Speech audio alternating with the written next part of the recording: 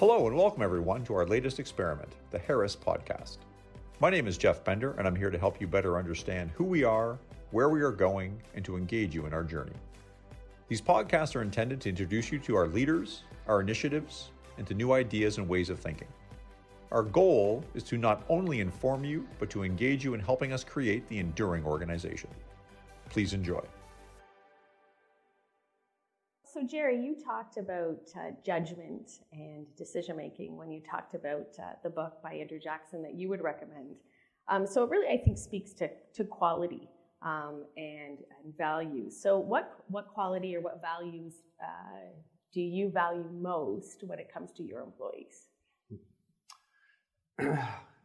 Certainly the core values are important, right? So I definitely want somebody that to work with somebody that truly believes in the 10 core values that we have published across Harris, and that's kind of the starting point. But beyond that, I would also say honesty is really important to me. I find that I can sometimes be a little bit over trusting, so it's really important to me that the people that I work with are very honest all the time, and that's a really, really important trait to me. And then what I would say, use that honesty to make decision making and, tie it into the core values in a way that, they respect the values. So we all make mistakes. They're honest about mistakes. We have honest discussions and that we can, live those core values around this principle of honesty. So that's really, really important to me. And then beyond that, I would say, the exact traits obviously depend on kind of the person's role in the organization. For leaders that work directly with me, particularly at the EVP and VP level, what I really value a lot is decision making and the ability to make a decision, not always the right decision, but to make a decision in a reasonable, quick time frame. I've talked about this at the EDGE meetings before, how I think that that's a really, really important leadership trait, is that you can't overanalyze every decision. Every decision should be done thoughtfully, but you have to sometimes make a decision. And not making a decision is, in fact, a decision to do nothing. So I think I like to work with people that can find their way to make a decision in a reasonable time period. Great, thank you. Jeff, how about you? Yeah, I think I mentioned humility this morning. I'm a big fan of humility, something my father instilled in myself and my sister from a young age. And I'm a big fan of curiosity. I just think I just love people who are always challenging why we do things the way we do. When you say something that you sort of take for granted, and they sort of question, why you think that way, what caused you to think that way. What about this other piece of information that seems to maybe go against what you were thinking? So I would say just this. I love people who have endless curiosity just to understand more, try different things, and don't let that fear of the unknown prevent them from moving forward, right? Because again, I think all of us, me included, we all have fears, and I think if you really reflect back, those fears and how you choose to address them typically are what stand in between you and getting to either something new or to something that you actually want. So I think if you can be super curious, you can sort of, I think, dampen down those fears that people have, and you can be able to do things. So I would say humility and curiosity would be mine too. I think mine took some time to put a name on, but it was actually due to my last year's favorite book that was able to kind of put a name to what I think is what it is that I appreciate the most, and it's grit. So grit is kind of like a lot of different things. It's people who are very persistent, people who work hard, people who are willing to kind of do what maybe others are hesitant to do. So I think when I think of our core values and things like integrity at work, this is really what I expect. And the people that I want to be surrounded by share those values.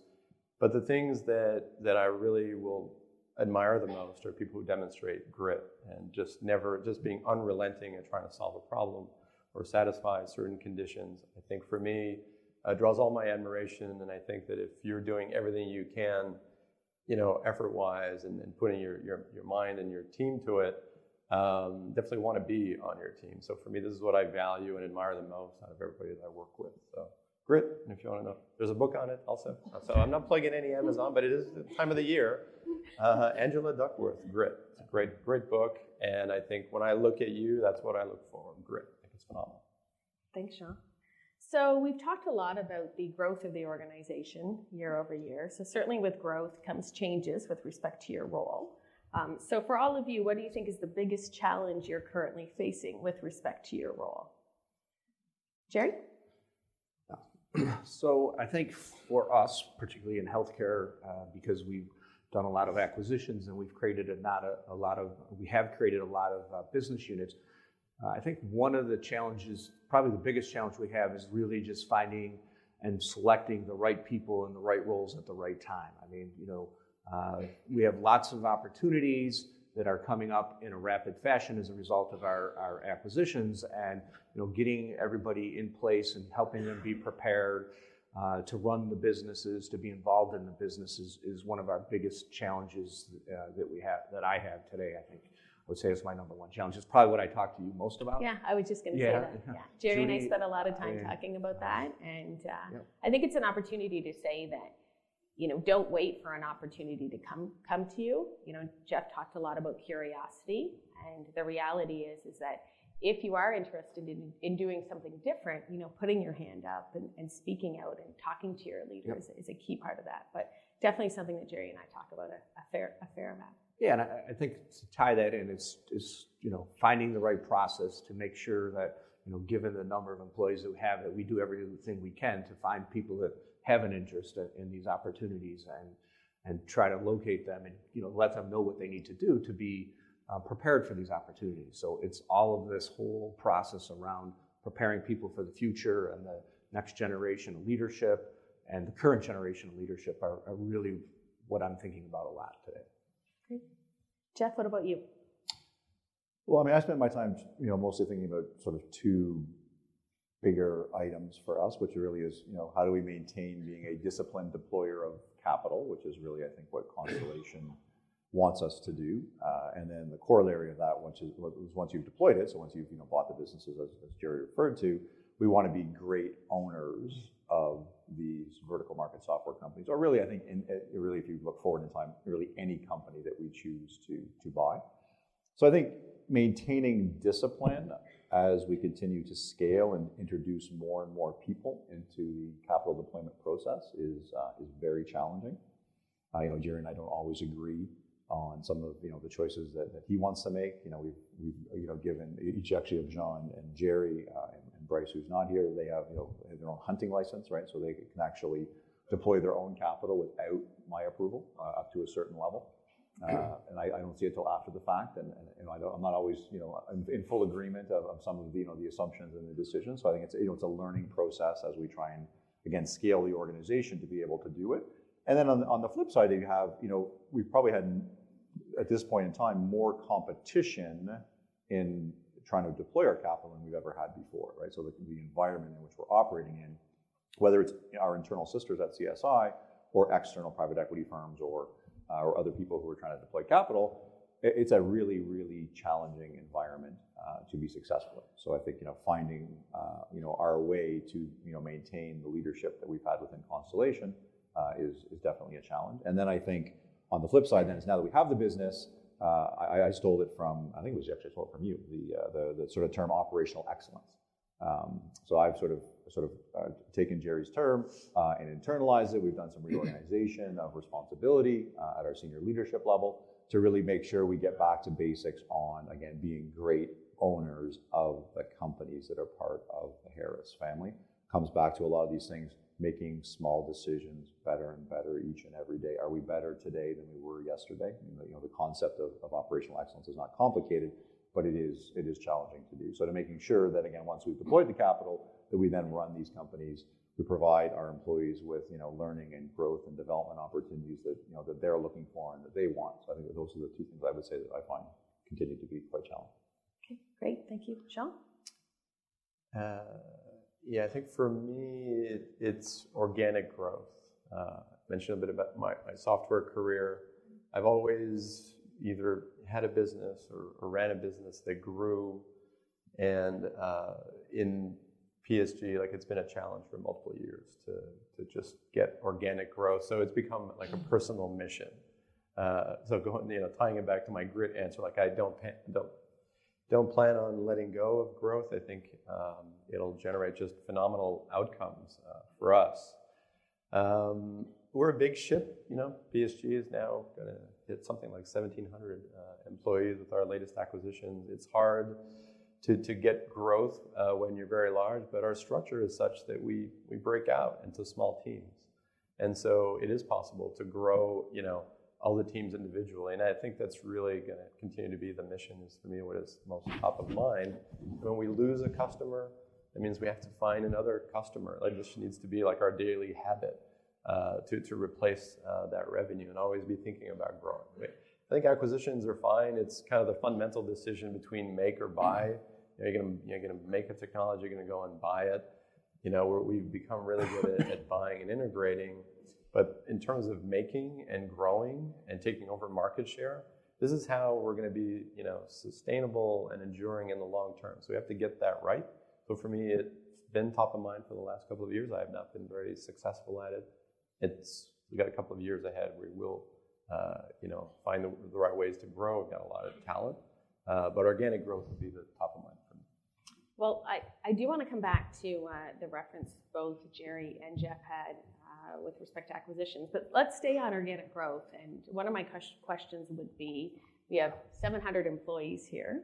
So what can an employee from a day-to-day perspective do to influence and impact organic growth?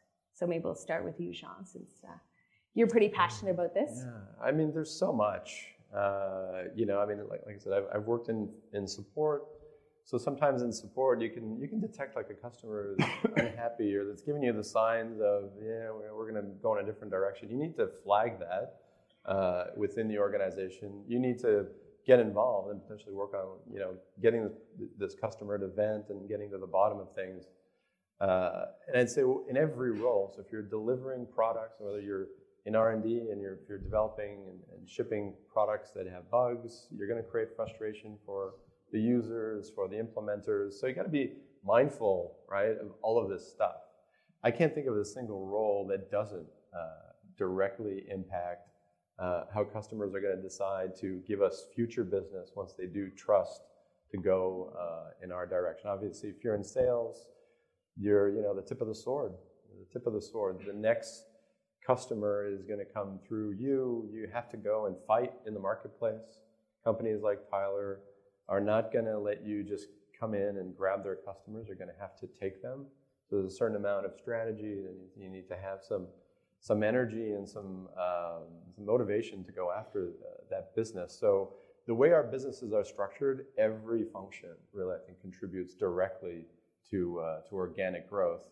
I think what you need to be wondering is, are you talking about it within your departments and within the organization? If you're not talking about it, you're probably not very focused on it, and then you should kind of be anxious about that. So I would say if you go for many weeks without talking about growth, that should make you a little bit anxious, and you should, sponsor it, create a forum to talk about it. Thanks, Jerry.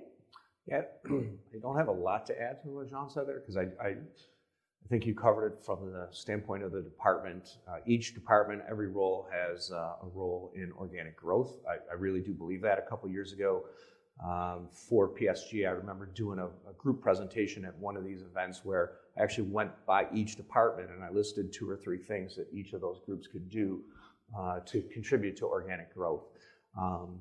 So I definitely firmly believe that. But I think what I would perhaps reiterate is that organic growth really comes from everybody in this room. It's not going to emanate from me or Jean or Jeff, right? It's an organic groundswell of activity in the way the organization operates and thinks. And I think we often think that organic growth only comes from initiatives and only comes from new products. And that's true. That's an important source, but it's not the only source, right? If you look at some of the comments that Jean made, just like retaining a customer and keeping a customer and not losing a customer is a form of organic growth, right? Like you've made your life a little bit easier by retaining a customer. So that's an important role, for example, that the support department plays in helping the organization generate organic growth. And I'm not going to go through each department because I think Jean did that well, but I think the takeaway is that if you're looking for organic growth to come from the people sitting on this stage, I think that's the wrong way of looking at it. I think it has to come from the people in the organization and has to come on a daily basis through a series of actions that you do each and every day. Great, thanks. Jeff, did you want to add anything? Yeah, I think get out of the office. Go and see our customers use our software, right? Look for the frictions that exist when they go to do what they're trying to do with what we've given them to do it with, right? And I think you'll find that you will be inundated with different ideas of things that may or may not lead to organic growth. But if all you're going to do is sit in meetings and talk to one another internally and stare at Excel spreadsheets, right? I can pretty much guarantee you that very few of you will ever truly succeed or find meaningful levels of organic growth.